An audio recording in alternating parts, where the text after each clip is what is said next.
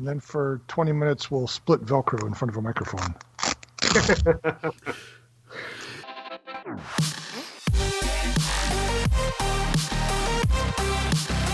Welcome to the RC Roundtable Podcast, where we discuss the latest RC hobby news, events, model reviews, and a whole lot more. Well, hello everyone. Welcome back to the RC Roundtable. I'm Fitz Walker, and joining me, of course, is Terry Dunn. Hey, how are you, Fitz? Hey, I'm doing just peachy. And, of course, Lee Ray. Hey, Terry, how you doing? I'm good. Wait, what? Hi, Fitz. Story of my life. All right. Well, we're off to a good start. Speaking of being off to a good start, what have you guys been up to lately? Snow in the north. Yeah, Terry, did you get hammered with the blizzard of 18? I don't know if I'd call it a blizzard or a hammered. We got 4 or 5 inches of snow earlier this week, and nothing. Snow? Since. What is that? The snow you speak of. So, I think that's just par for the course up here. So, yeah, didn't you say you would shoveling snow for 90 minutes? Well, yeah, but see, that's what happened when you use your RC car to shovel your driveway. It takes a long time. Well, that's what I posted on his post. I said he needed to put a little snowplow in the front. No, I'd still be doing it if that were the case. Well, I have seen that someone out there has put I don't know what scale it is, but it's like a little toy car that they are radio controlled and put a snowplow in the front. Yeah, you can actually get. I don't know if they're automated or just RC, but you can get big remote snowplows. Who's the company that makes those autonomous vacuum cleaners? Make them to do an autonomous snowblower. That's a Roomba, I think, is one of them. Yeah, so there you go. Roomba needs to get on that. Oh, great. I say it now, and it's going to be a big thing in a couple of weeks. Yeah, well, the Roomba there's a reason it took so long. And one is because I'm kind of weird, and I actually enjoy snowblowing. There's an instant gratification to it.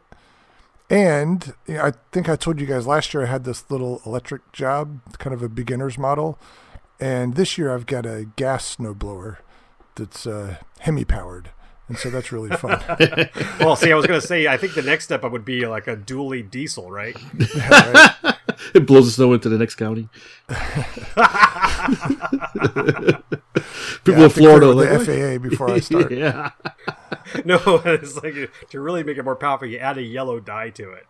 Come on. No? Okay. But anyway, so I did my driveway, and I'm still feeling good about it. So I did my neighbor's driveway, and then I did my other neighbor's driveway, and the sidewalks down the street. And so I just kind of got carried away with it. Next thing you know, you're in Canada doing their driveway. Yeah, right. So, yes, there was a little bit of snow here, but again, not a big deal. And actually, the forecast for this weekend looks like it might get warm enough that it's all going to go away. So turn to mud. Yeah, well, yeah, that happens. But ask me again next week and we'll see. But I do have a plane with skis on it, so if I get the itch to fly, I'll be all set there. All right. Which one? And in terms of RC stuff that I did, I took that Kyosho Inferno out that I told you guys about, that 8-scale gasser, and that was fun. And you actually ran it? Because last time we talked to you were just breaking the engine in. Well, yeah, I decided to continue breaking in the engine, but instead of just letting it idle, I was driving it around. Yeah. And so it's still got the governor on it, and my next step is to take the governor off and really cut it loose. The governor? But yeah, I drove it around before the heavy snow hit. There was just a little spattering of snow, and it was driving around fine in that. It's fun, it's loud, and even with the governor, it's fairly fast. So, yeah.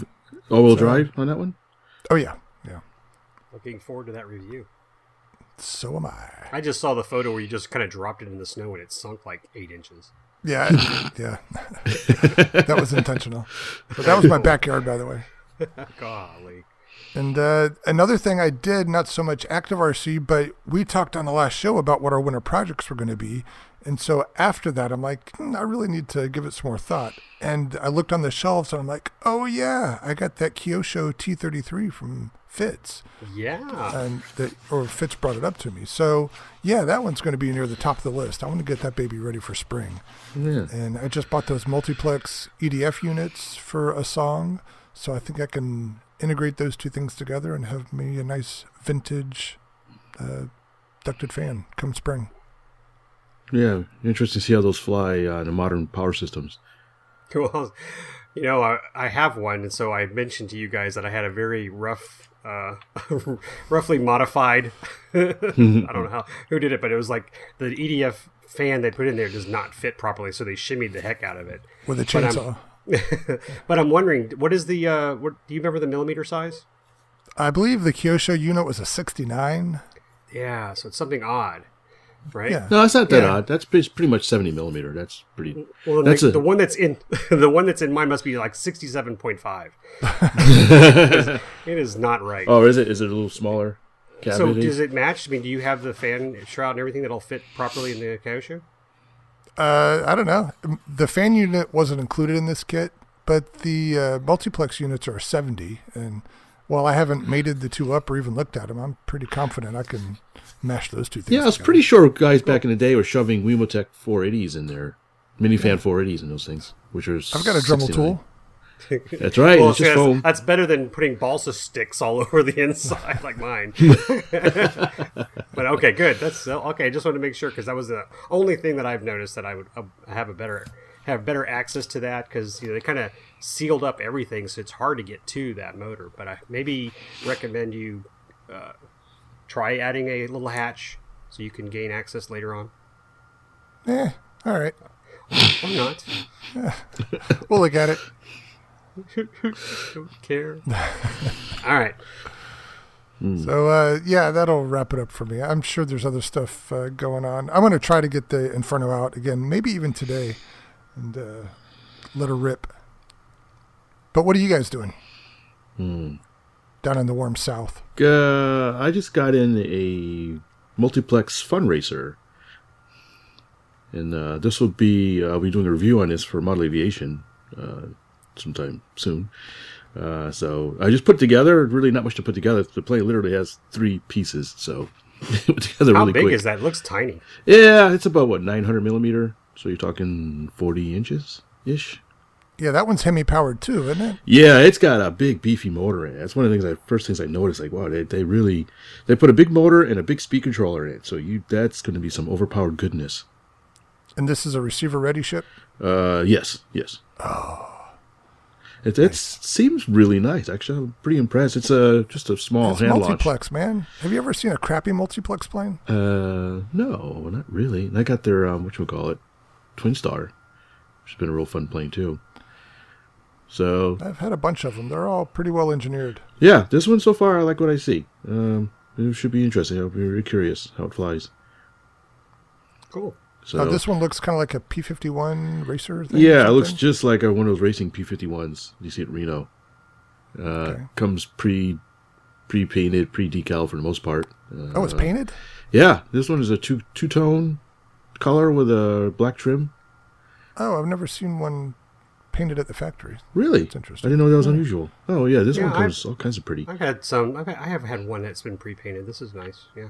A multiplex? Yeah. I can't Yeah. remember off the top of my head. I think this comes in 2 options because they mentioned something about unpainted and painted in instructions or something like that. So, Well, yeah, you don't want to gaggle of those racing with the same paint job. yeah.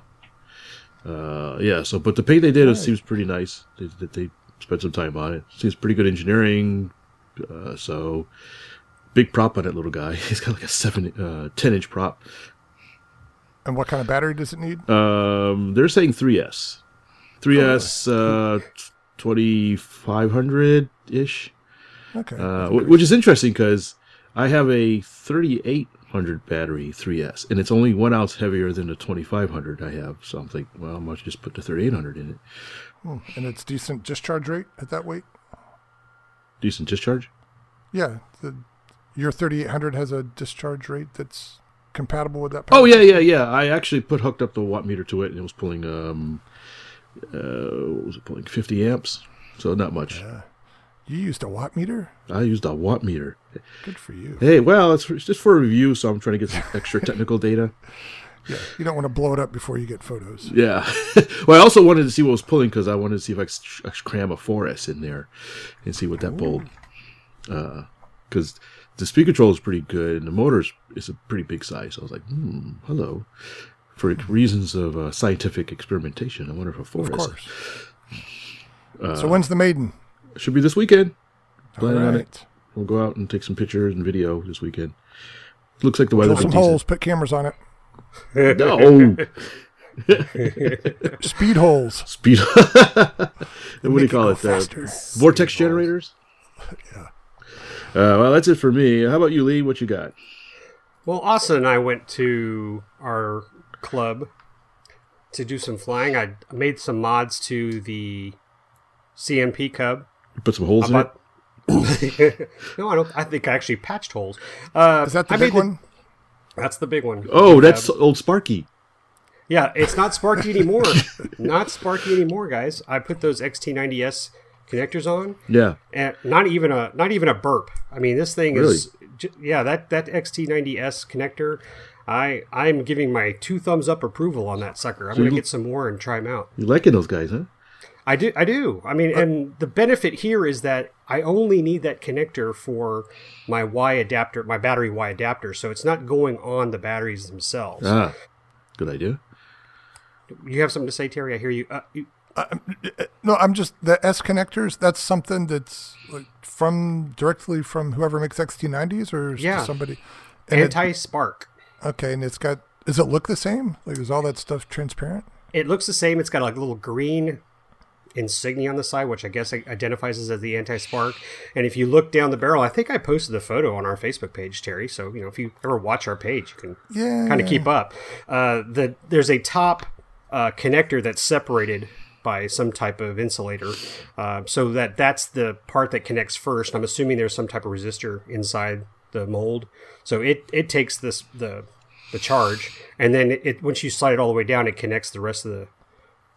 I'm not sure if that's positive or negative. It might have been the negative terminal. But anyway, worked great. I had no problems with it. In fact, I'm hoping now that this is resolved, I might be able to put that telemetry cable back on.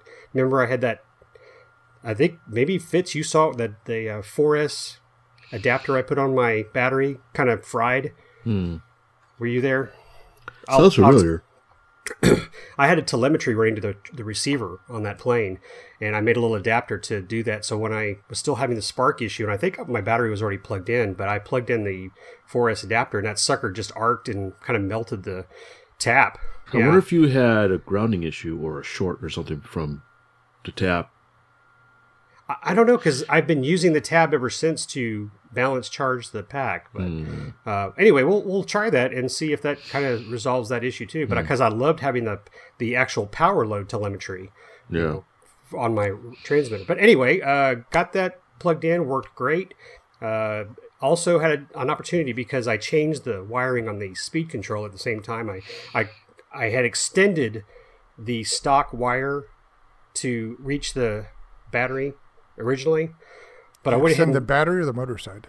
The battery side, because it wouldn't quite fit. It was a really short cord, so I went ahead and desoldered it from the ESC, made one 10 gauge wire from the ESC to the XTS90S, so it was a solid piece. I think that also improved the performance.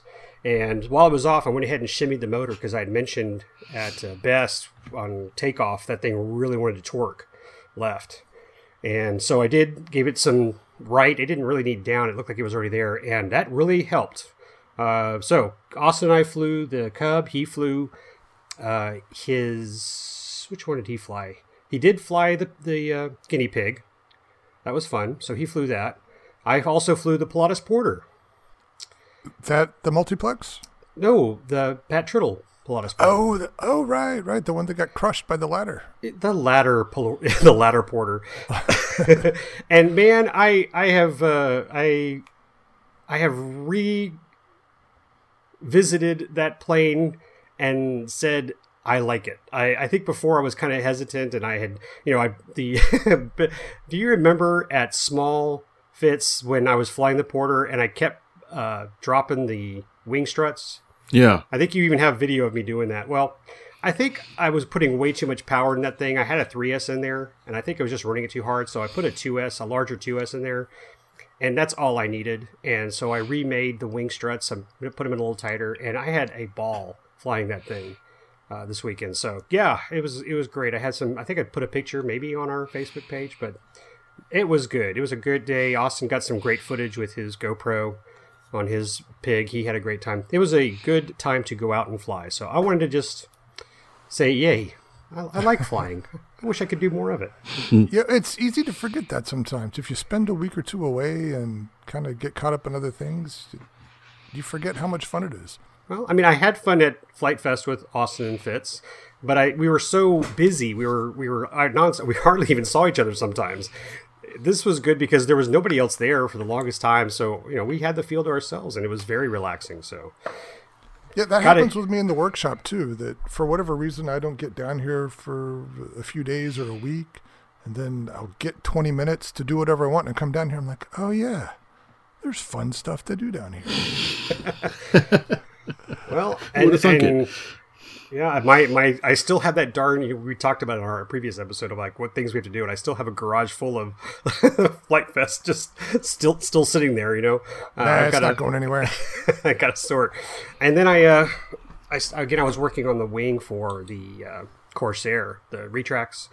So yeah, I think I'm gonna do that next week. I'm gonna get in that workshop and try to get a couple of items done. And now that you've mentioned the T-33, Terry, I think it's sitting right there on the side. I think I might go back to working on it. Let me know if you, I don't know if you're going to fiberglass that. Are you thinking of putting some kind of...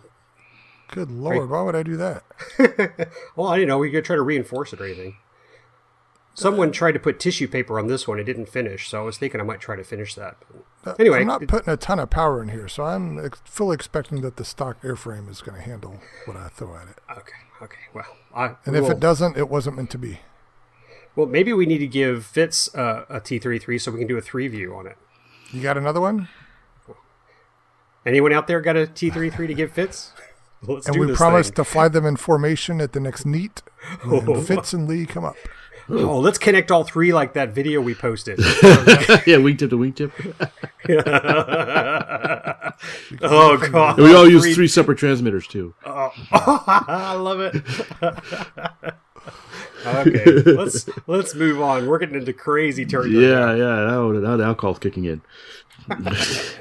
All right, well, let's get on to the hobby news that's been this past week or so. First up, our old pal Gary Wright. He's come up with yet another plane, which no surprise. Although this was kind of a little surprise. I didn't realize he'd kind of dig back into his vault, and it has come up with the Mini Uproar, which is interesting. I actually have the Uproar V2. Would that be kind of a murmur? Mini Uproar. A mini uproar? Just, Murmur. Never mind. Moo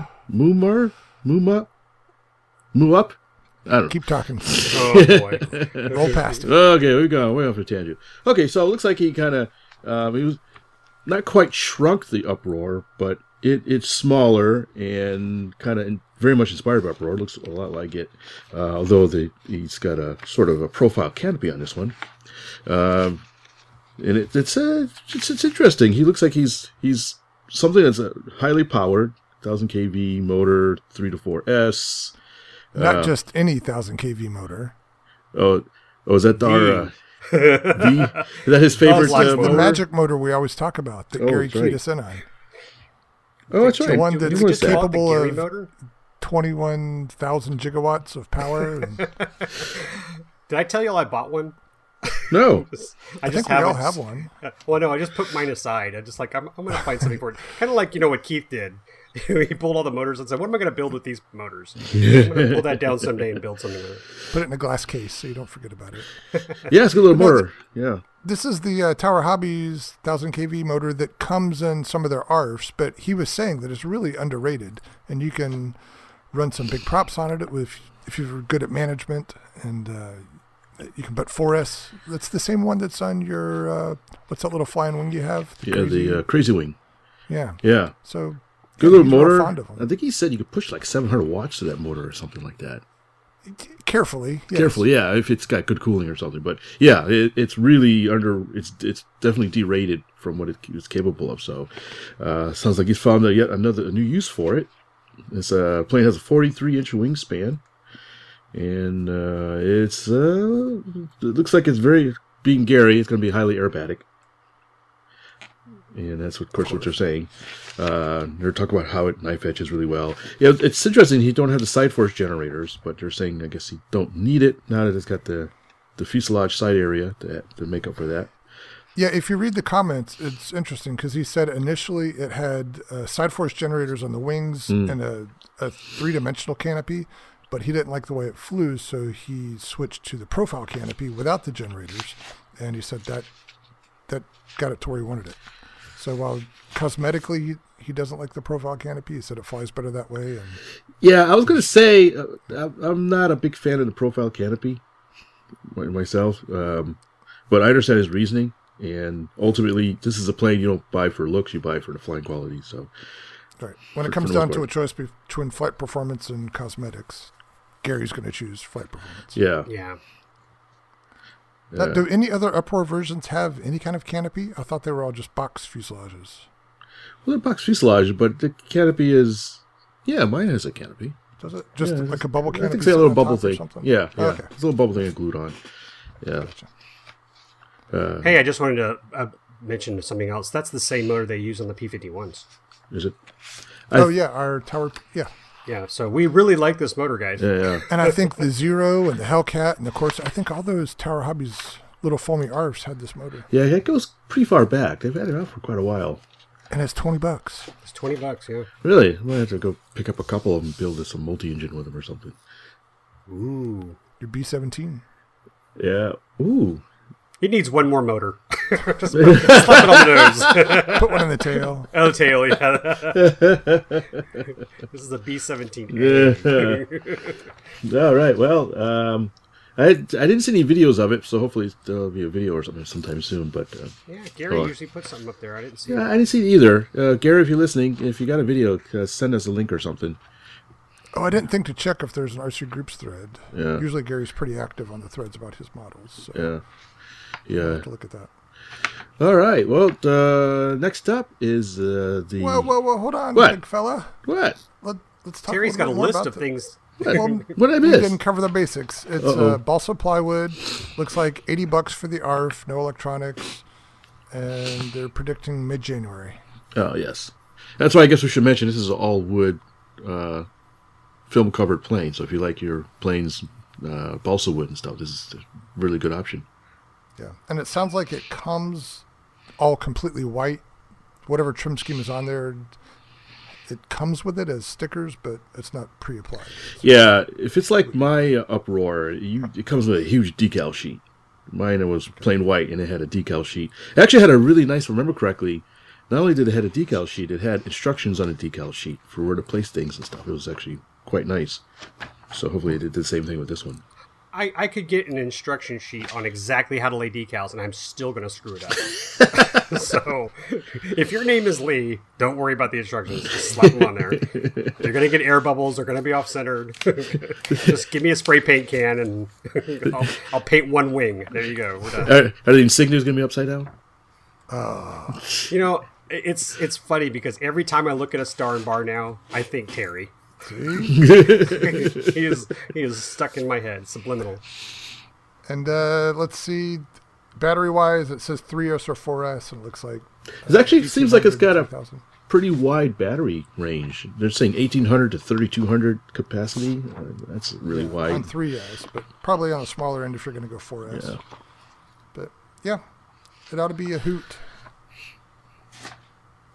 All right, you can move on now. You sure? Yes. Okay. Next one, E-Flight. Something, little something called the Delta Ray 1. Okay, at first I'm going to say that I was a little bit... Say it. Don't filter.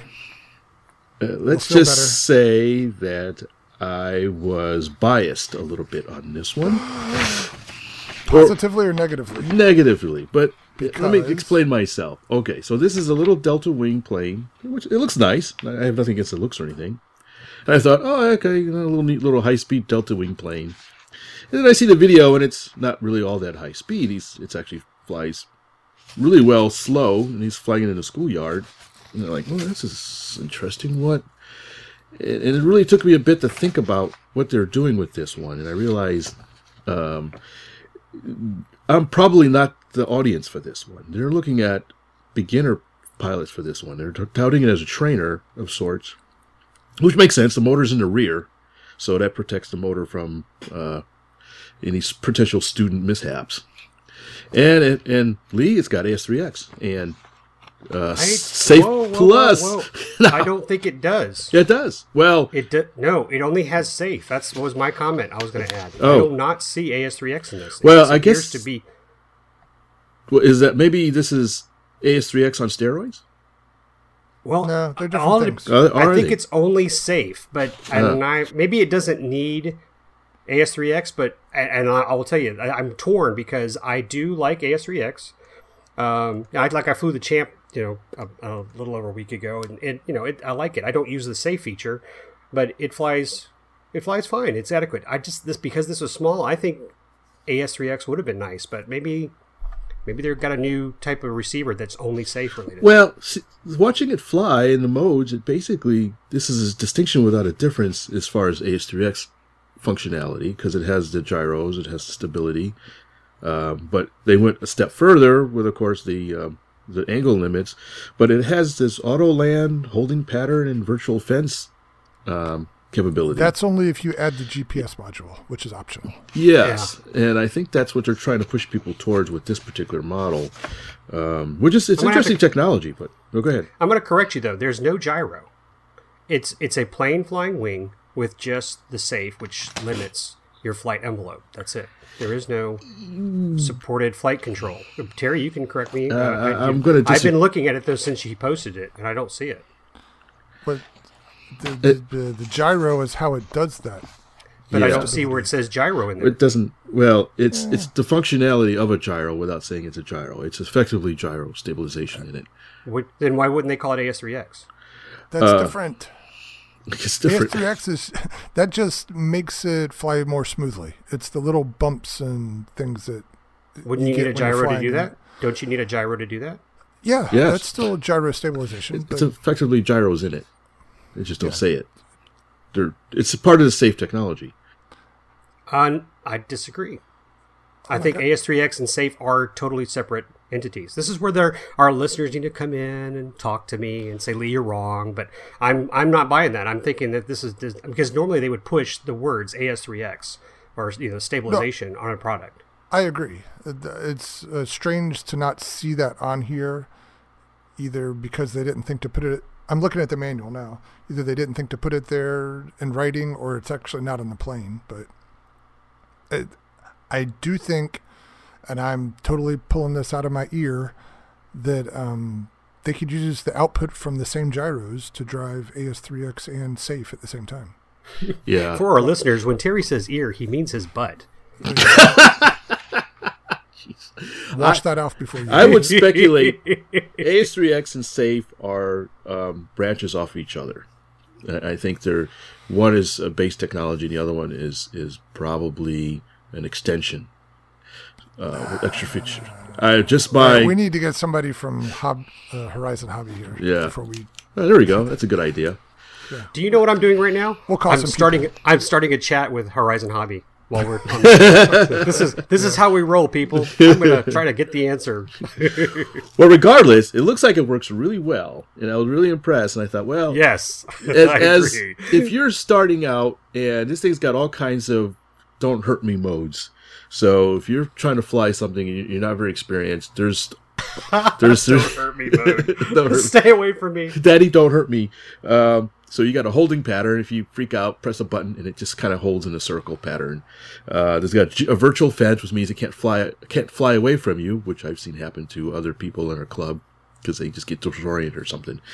And auto land, so that if you're completely clueless, you hit the auto land button, and it'll land. I guess more or less where it took off. Now, granted, these are extra features. You got to buy a GPS module or something to get those features. But I could see that as being very beneficial to somebody who's just starting out and really doesn't really have the skills yet. I'm going to disagree with you there, Fitz. What's that? We've had similar conversations before, but when you add the GPS, yes, you're adding technology and features that are going to keep the thing flying on its own without your input. But as a new pilot, you're not really reducing the workload. You're just changing the workload. Because now you don't have to fly the plane, but you have to recognize and react to what that automated system is doing. So, for instance, when it goes into that holding pattern, you have to know that that's what it's doing. Or when it turns itself around, you have to know that that's what it's doing and input the whatever controls give you the command of the airplane back. Well, yes, there's buttons for that, and the holding pattern is user activated. I don't think it does it automatically. And that geofence, the holding pattern is, but the geofence is not. That's automatic. And if I remember correctly, on the one that I had the Sportsman S, that was a similar GPS-equipped safe plane a year or two ago. And flying that plane as an experienced pilot, it freaked me out because it would do all these GPS functions and it would just go into them and you don't know what the heck it's doing. And there's times when you don't have control, and you're not sure why, and you don't know how to get it back. So I was overloaded as a pilot because of those things. And it's not all, it wasn't then, it might be now, but it wasn't all clearly spelled out exactly what to expect. So I appreciate the technology and I'm sure it can be put to good use, but I think there are no shortcuts here. Either you got to learn how to fly or you got to learn how to manage this more complex airplane. I agree. You need to learn how to fly.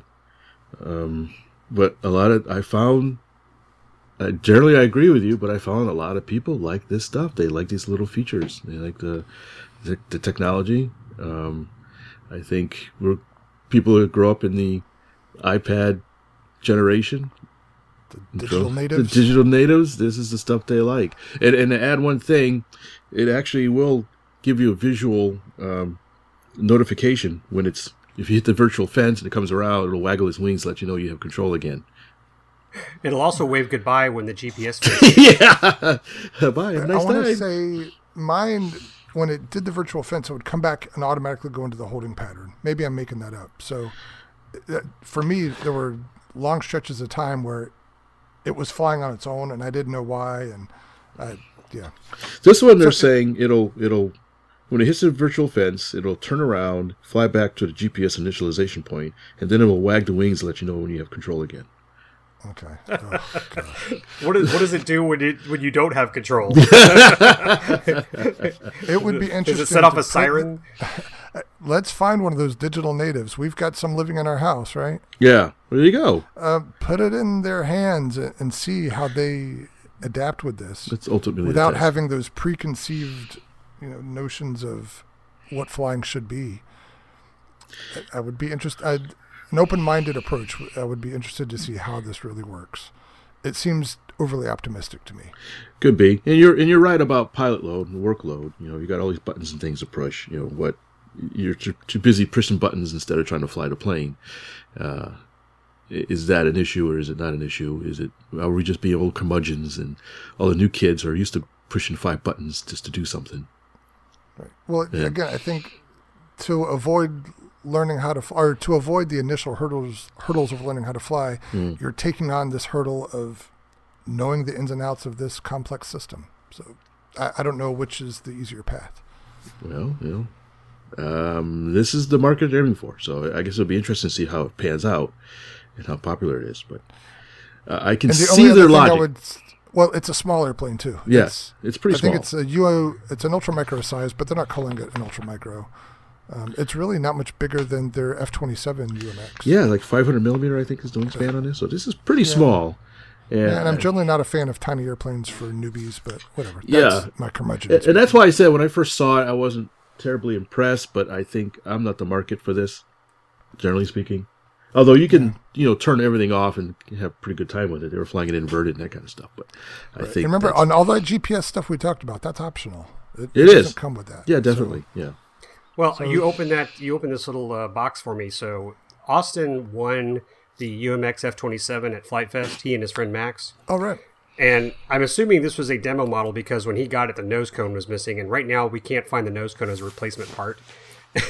And I think it's got weight in it because the CG's way off. But I'm looking at the F-27. It's got good reviews, and I remember them flying it before he had gotten it. So it's a bind and fly basic with AS3X and safe. So again, my point is that they're pointing it out that it does have AS3X before. And you're right. I mean, if you had to choose between these two, which one would you get? The Delta or this Evolution? Me as a beginner or as an experienced pilot? Well, are they touting the other one as a beginner completely? Yeah, the Delta Ray is definitely geared towards beginners. Okay, so they're saying this can be your first airplane because it has all these whiz-bang stability features. 10-4.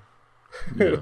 Stability. See, still shaking my head on that. I would go for F-27 because it has an FPV option. You can put a camera in the nose. Put a camera on anything. Well, yeah, but it's built in. In fact, I have a club member who likes to do that. He actually asked me to fly it. He'll put the VR goggles on. He goes, "Hey, you fly it around for a bit while I watch." And so I'll proceed to do inverted passes over the 2 inches off the runway and stuff like that, just to mess with them. I'll agree. This is probably a basic intermediate aircraft versus the Delta. I'd like to get my hands on the Delta just to do that test. I mean, I don't know if it's worth me spending $139 blind and fly, guys. No, I think it's ready to fly. That was the ready to fly. Yeah. They have two modes. A ready to fly, which comes with a transmitter, and that's $139.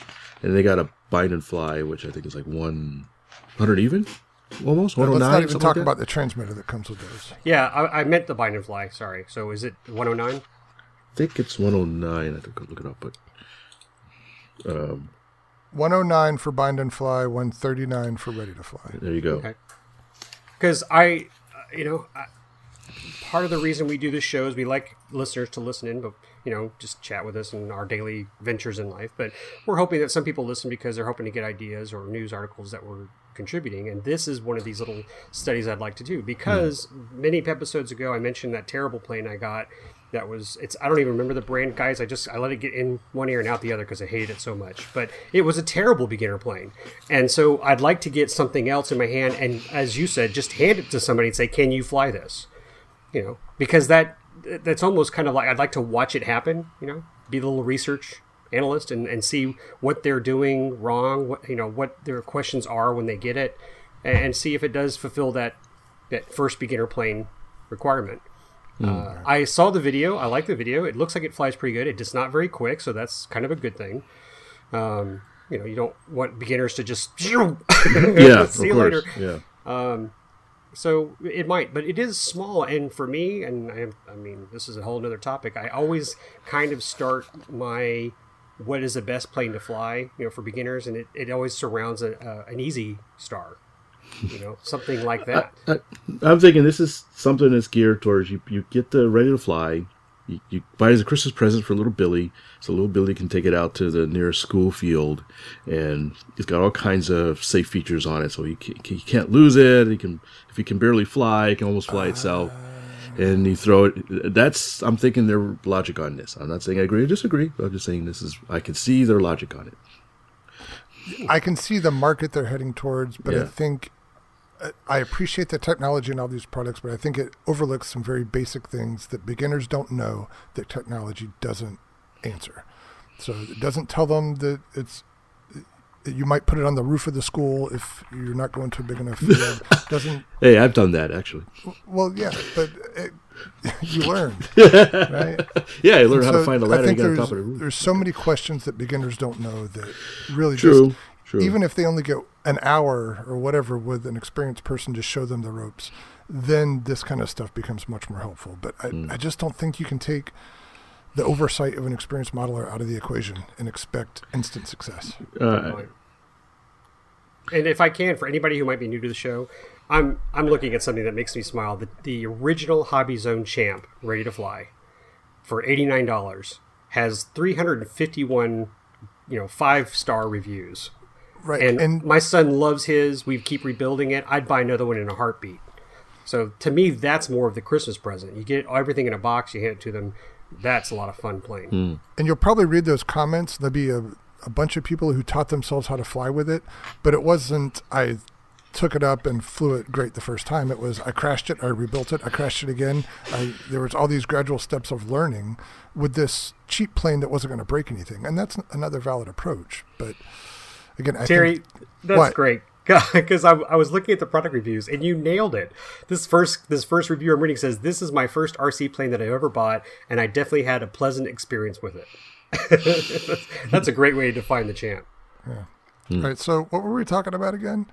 Did I mention I had the original Delta Ray, the twin brush motor thing that's considerably bigger? Yeah, it was a neat little airplane. Same market, I think. Definitely for beginners.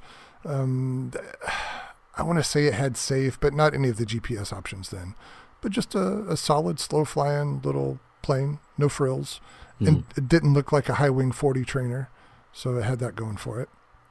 And I flew it for a while, did a review on it, and then I gave it to somebody so they could learn how to fly. I don't remember who, so I hope it's still around somewhere, teaching somebody how to fly. All right, that's all we can ask. All right, let's go on to the last one. That one went a little long, but it was an interesting discussion. Last but not least, from Old School Model Works, we have something called a Wayfarer. This is a 2-meter glider with an optional power pod on it. This is an actual kit, laser cut kit, balsa wood, traditional. It looks like some nice interlocking work for the fuselage, like giant 3D puzzle to stick the thing together and glue everything up. Terry, you built a kit from these guys before. You built, what was it called? The something 40? The Skyranger 40. Oh, Skyranger 40, yes. Yeah. So you had experience with these guys. What do you think of this? I thought the Skyranger was a nice kit. I don't think it's... I'm assuming that the Wayfarer and the Skyranger are built in the same mentality. I don't know that it would be great for first-time builders, just because, I don't know, I thought there were some areas where you needed a little bit of experience, but in terms of the design and the quality of the laser cutting and all the wood, it was great, and it was a fun build. Yeah, it looks pretty nice. It looks very... The fuselage is simple, kind of a boxy shape, so it doesn't look like there's a whole lot of work to get it done. I was thinking the very first plane I ever built as a kit was a General Lady glider. So I was going to say, this is reminiscent of that. Yeah, so you can definitely build a glider as your first kit. I won't say it was the best looking thing I ever did, but it flew, and it flew. I literally flew the wings off of it. So, it's neat to see this. My only, I guess, criticism is the power pod doesn't allow for a very big prop. They're saying a 5-inch prop on the thing. Well, yeah, they're using quad motors, like the 2205. Okay. So, yeah, you can get those pretty cheap and easy. Yeah, and man, you can put a lot of power through those things too. And another thing I really like about them is most of those quad motors have 5mm shafts, so you put a 5 or 6 inch prop right on it, no adapter needed, and that's very handy. Oh, that's right. Yeah, you just screw right on. Yeah. Yep. Ah, that's really nice. And I guess you could use a 3-bladed prop or something. So, and I had some video of it flying around. It seemed to do pretty good. It kind of reminded me of my old 049 powered glider. So it definitely seemed adequate. Less screamy. Slightly. I remember that video from Small, like 2 or 3 years ago, where someone had 3 049s on their glider. Yeah, I was there. I saw that. You heard that? I heard it. Yeah, it would sound like the end of the world, but yeah. It was a flying air siren. Yeah. A lot of angry bees in that one. And it was funny watching him start it up because he start one, then start the other, and then those two are running. Then he'd refuel the first one, and then start the third one, and then go back and refuel all of them as they're running, and then take off. If they started. Right. So hey, you had mentioned like your glider. I was just doing some research, and the first glider I ever built by myself was the Top Flight Metric. Now that one's got some curves to it, right? It does. It didn't look like that when I was done. I looked at the picture going, what's that plane? That doesn't look familiar. Sanding? You don't need no stinking sanding. Yeah, but it's a lot of fun, and boy, I think, and that was literally a box of balsa. See this wood? Put this. Yeah. We try to draw some lines on there for you. You need to cut them out yourself. But yeah, I like this. I wish they had little like tighter photos of the these pictures. You can't click on them; they're small. Oh yeah. Yeah. But what I can see, it looks like they have some really nice laser work. The wing ribs have lightning holes in them. Looks like. Yeah. Mm-hmm. It's a really nice interlocking construction. They look like they spent a lot of time getting their laser work in their design I wonder if you could add spoilers. I wonder if they have a spoiler addendum. Add whatever you want to. Yeah, you can do anything if you want to spend the time to do it. Yeah, I had my Electra. I love it to death. It's a kit my dad gave me, and I still have today. And boy, I could not get that thing to stop. So I finally put spoilers on it, and it's totally changed the way I fly it now. I love it. Yeah, my only gripe about this one is the power pod is a little utilitarian. Yeah. It needs more racing stripes. Yeah. I looks think like it would be an neat add-on. if it had a nose cone on it, like a big. All right, Terry, that's what you need to come up. Or hey, Fitz has got the 3D printer. Let's put something on the front. There's some guns, maybe. There we go. Guns, yeah. Some 50 cals. So it looks like the pod is removable, so you can fly it as a pure glider or the powered glider. Yeah, they're saying it's optional, so you can high start it or something like that. Or Yeah, like on the same plane. You don't have to commit to one or the other. personally, I'd be tempted to put something on the nose, a motor with a folding prop. Yeah, you can do that too. Yeah. So, but Kit, $99. It can be yours. Real quick, they have something called a Comet on their website. It's kind of neat. So Delta Wing, we were talking about Delta Wings. They got a 40-inch span Delta Wing thing. That's kind of neat. Pretty big. Yeah. Yeah. And that's got a motor on the nose. So, and that's also Kit. Yep. Also construction. So, all right. Well, I think we'll take a quick break and we'll be right back.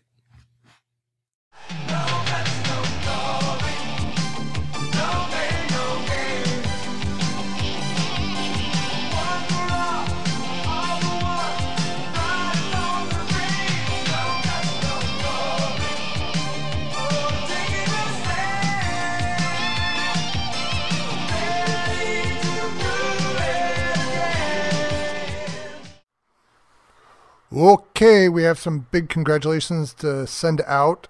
Mr. James Viello, and I hope I'm pronouncing that right, of San Antonio, Texas. He was the winner of our Race to 581 Facebook giveaway. And we got a huge surge of Facebook likes in the last couple months, and we hit the target we were going for. So we put... So we put all of the likers in a pool and pulled out a name, and James was the winner. Congratulations, James. Yeah. He is getting a Stick 40 Plus kit that was donated by Balsa USA, and that will be on the way to him shortly if it's not already. So congratulations, James. And in our brief conversation, it sounds like he's going to use that kit to teach his grandson how to fly, and that is exactly what we were hoping would happen with Fantastic. it. Like Yeah, perfect. Oh, thanks, James. And he said he would send us some progress photos along the way, so we're hoping that all comes together.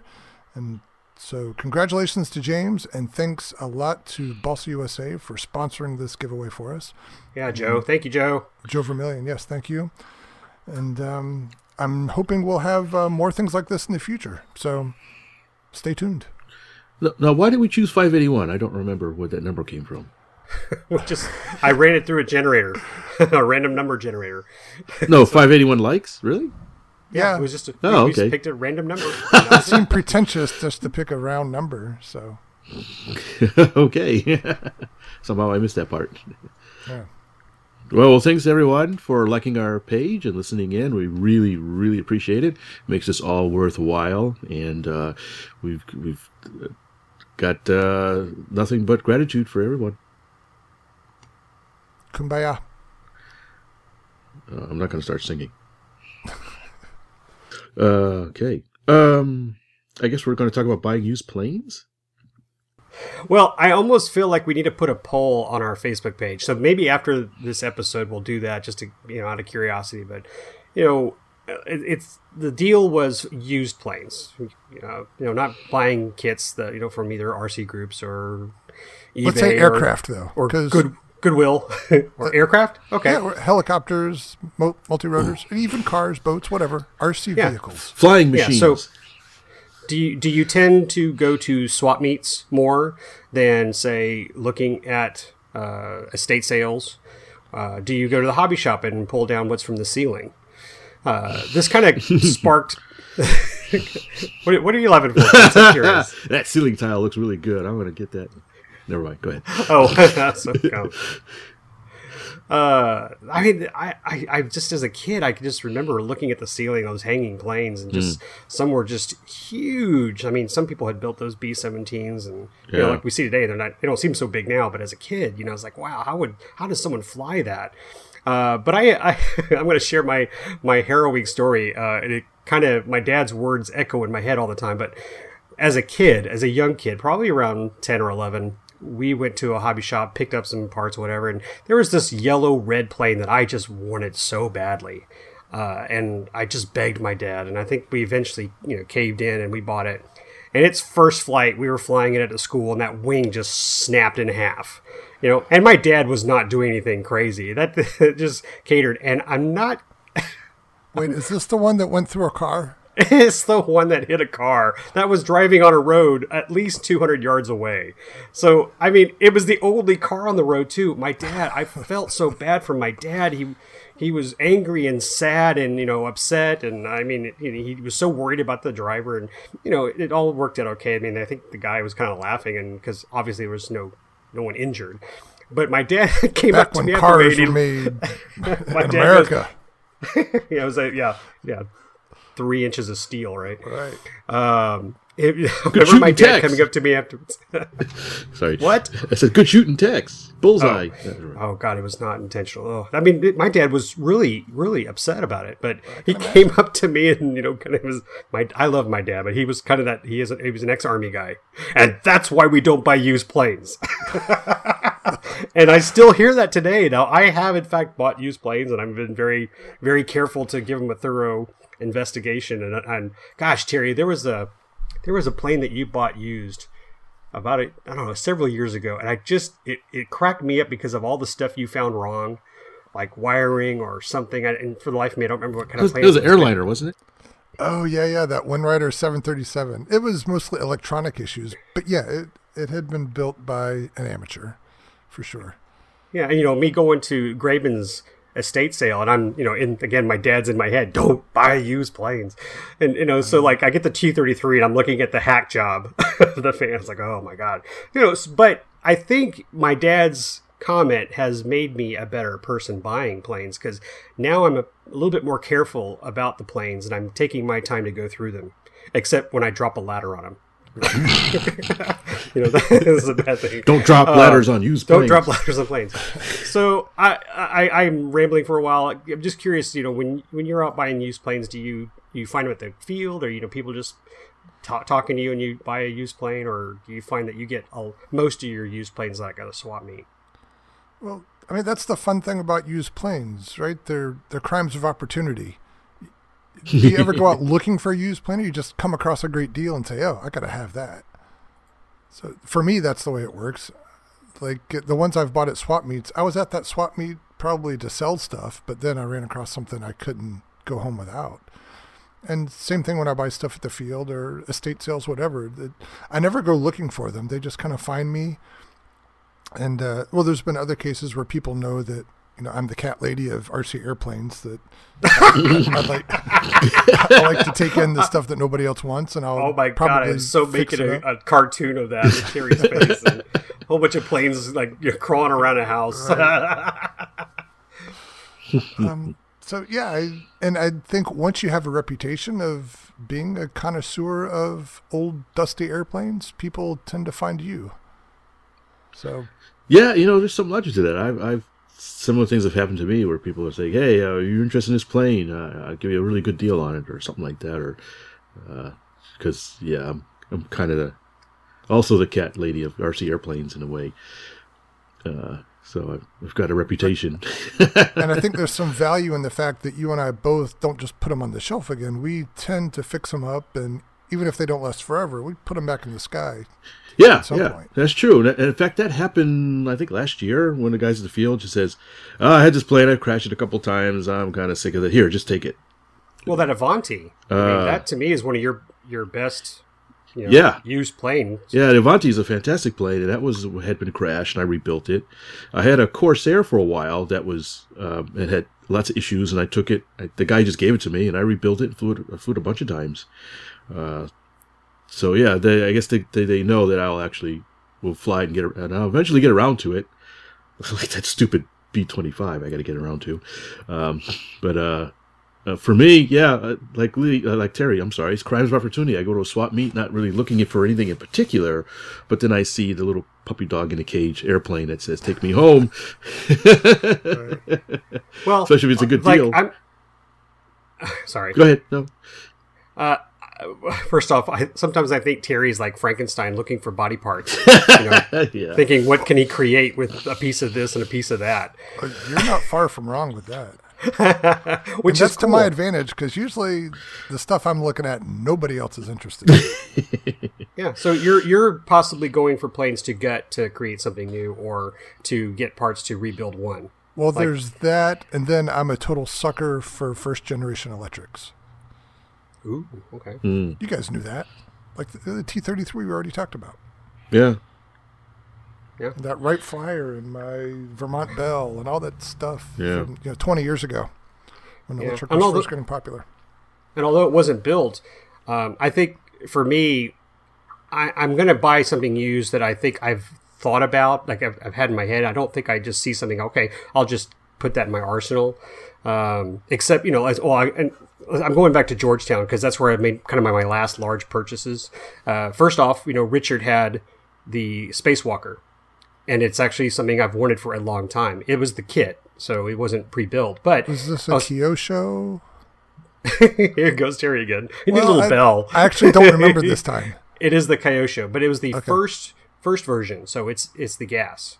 Okay. So I'll have to do some electric conversion to it. But I like it, except for the fact that I realized I opened it the other day and there's no instructions. So I'll sure I can wing it. But then there was that glider. Intended. Yeah, no pun, haha. Then there's that glider I bought for $5. Fitz. Oh yeah. At the auction. Yeah. And I knew, I was like, this is for Austin. And I know he'll enjoy it. So it's really more of I know it may not be the best build, but I know Austin will get a kick out of it for $5. So it's a toy for $5 of entertainment. Well, let's talk about that for a second, because I had my own $5 glider, and when you look at it, like, how did 100 people walk by this and not throw down a $5 bill for this airplane? What's fundamentally wrong with it that I'm not seeing? And I still haven't found anything like that. So for you, what would be a deal breaker that would make you walk away from a $5 glider? One wing's longer than the other? Well, yeah, and really, when I picked up the airplane, that's all I was looking for is warps in the wing structure or the tail that I didn't think I could get out. I mean, other than that, I'm like, how can you go wrong? Did it come with a servo too, didn't it? One. It ran the rudder and the elevator. Yeah, well, a servo's worth $5, right? You want to go up and right or down and left? That's all you got. Hey, it's all in the mixing. I think if I saw wing root damage, that would concern me, because again, I've had wings snap in midair. See, I told you, my dad's voice is in my head. Yeah, you've got a traumatic experience tied to it. I've witnessed that. And of course, boy, this is so good. My brother doesn't listen to this podcast, so I don't have to worry about this. But my brother built a Golden Eagle. It's by the way, I have the repaired Golden Eagle, so this is the same plane. But he put aluminum wing rods in, and I watched that plane go V-shape on tow. I didn't know he swapped the wing rods out. Variable dihedral. This was the last plane he ever flew. I'm not kidding you. And that's the one I've repaired. So I have a beautiful Golden Eagle in my collection. But again, I that's the kind of fear. I always fear wings folding up in flight. So that would be probably it. But this is great. I've watched Terry Dunn take a plane, cut it in half, shorten it, or redo it. And that's when you did the dihedral, in the little foam spacewalker I built. Oh yeah, so that didn't work. I flew it. Oh, you the have the Hydro Gate. skills. The Hydro Gate, exactly. But like at swap meets, you're going into questionable stuff, especially at the price. Now, here's though the question: if you saw a really large plane, and let's say it's a Warbird, what is your price point? And I don't know if maybe it's just me, but I'm very very careful if I were to pay over $300 for a large Warbird or something. Because I guess I don't like to have that $300 crash just because I missed one thing on a build. And you made a point, Terry, earlier about you being the plane or the Catwoman of planes. You gave me that Corsair. I knew you had flown it. I trusted you. So I think it also depends on who is handing you that aircraft. Do you have confidence in them? Do you know if they've flown it? And like if Randy Larson sold a plane and I really wanted it, I'd trust him. Yeah, I get it. The history of the plane is usually a huge mystery, and you can only look into it so deeply without tearing it down. So there's a leap of faith there. Yeah, I'd like to have fun with this. So if the listeners got this far, I'd love to hear your harrowing stories of a used plane you bought. Did it fold in half during flight and hit a car? Because you have to top that. maybe the winner who can top that story wins a prize. No, I can't think of. I'm sure it's happened, but I can't think of any time I've ever really been bitten where I didn't take home what I thought I was getting. And I mean, even once I bought a Sig Riser, it was an airframe that had been built up and covered, and I'm sure it had been flown. It was pretty rough. Then I get it home and I'm like, man, the balance is really kind of off on this thing. And I look and there were wasp nests all in the tail, like just mud. So I dig those out and it was fine, but I didn't feel like I was cheated. Yeah, the biggest risk if you buy it online, sight unseen. That's that's the risk. Because if you buy it in person, you can look it over and you can generally tell if it's a good construction or not, and if it's straight and if it's going to hold together. But if you buy something that somebody says, oh, yeah, I've got this plane, I'll give you a good price, and you're half a country away, you don't know if this thing's been sitting in the attic since the beginning of time and it's all rotted or dried, the glue's dried out or something like that, or who knows what. I saw an interesting thing the other day where somebody bought a kit online. So, with the kit, you don't have to worry about the craftsmanship of who you're buying it from, but it was a vintage kit, and apparently it had a lot of dry rot in it. Oh, yeah, you got a really old kit. Yeah, what kind of condition was it saved? Does it have all the parts?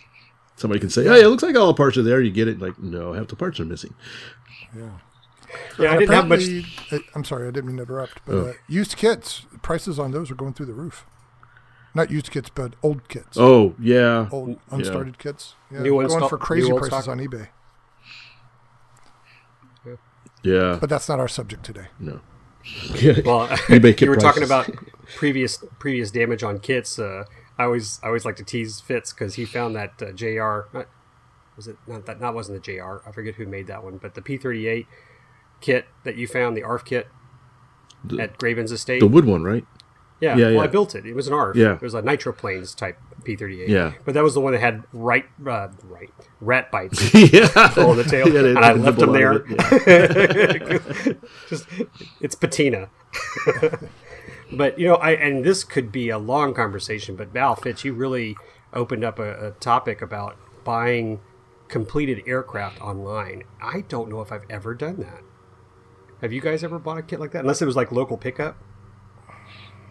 A completed one. I don't think I have. I was fairly active selling some of my stuff a long time ago, and back in the day, people were sending you money orders, and it wasn't very expensive to ship stuff. It's pretty expensive to ship airplanes now, even if you can break them down. So there's that risk as well. That you're going to spend X amount of dollars just on the shipping to find out what you really paid for. I don't think I've ever bought a completed. I've shipped some completed planes years ago, but I don't think I've ever bought. I usually just buy kits. Yeah, I don't think I would anymore. There's just too much risk as a seller as well.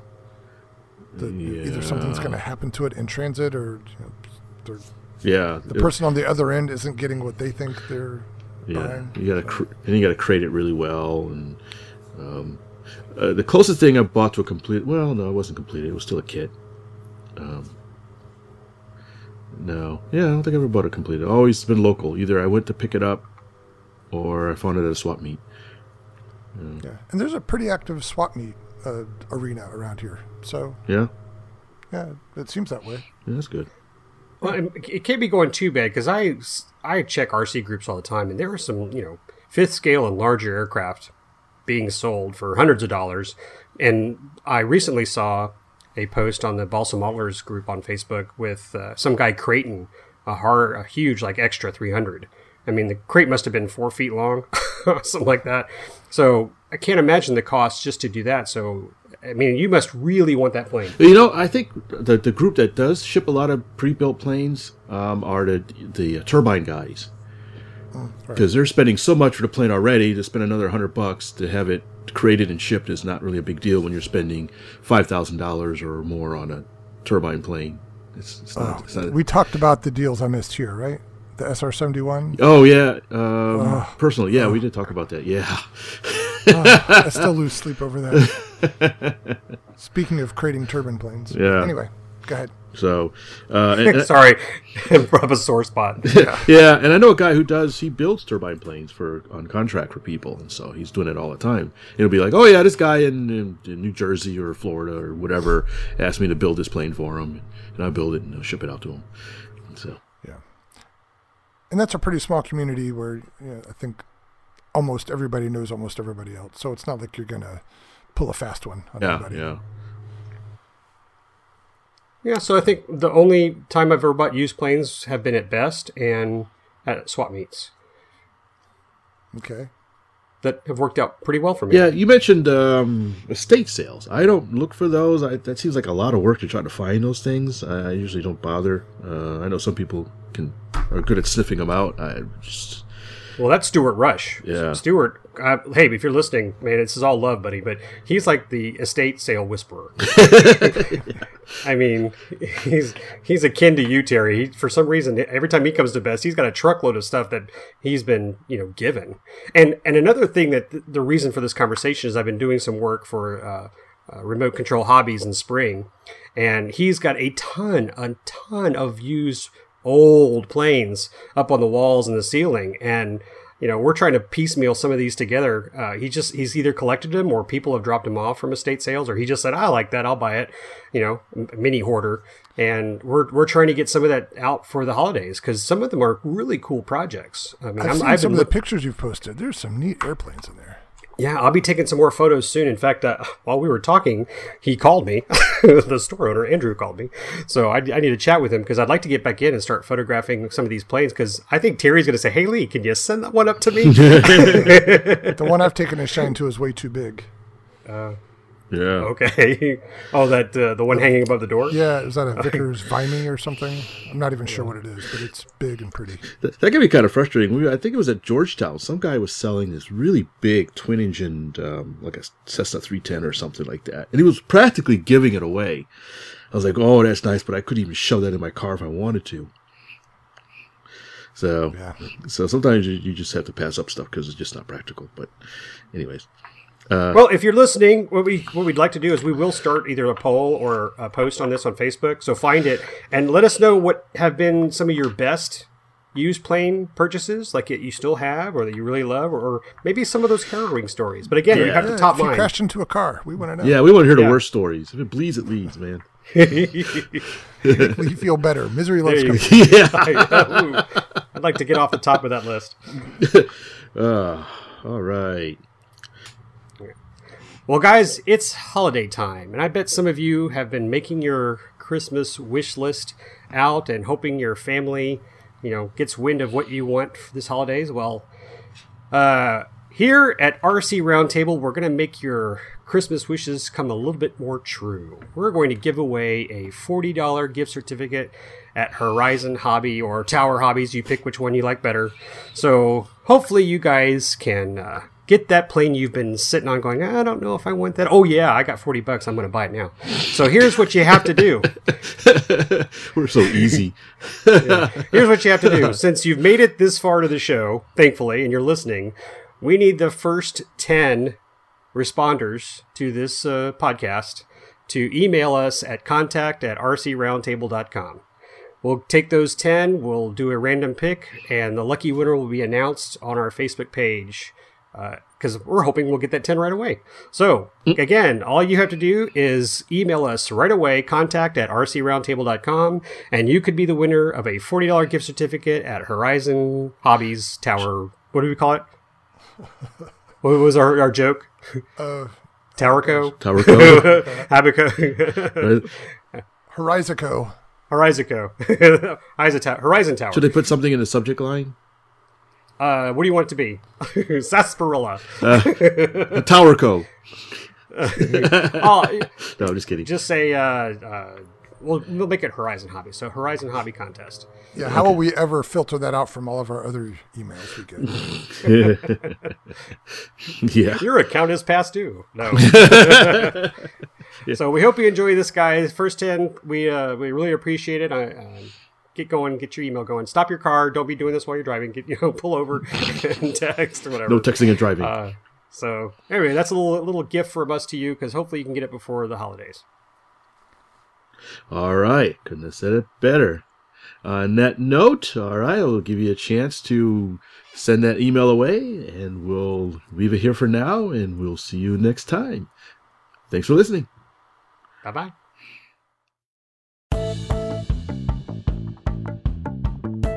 Please visit our website at rcroundtable.com, where you can send us comments and suggestions or listen to our other great podcasts, where you will also find links to our iTunes and social media sites.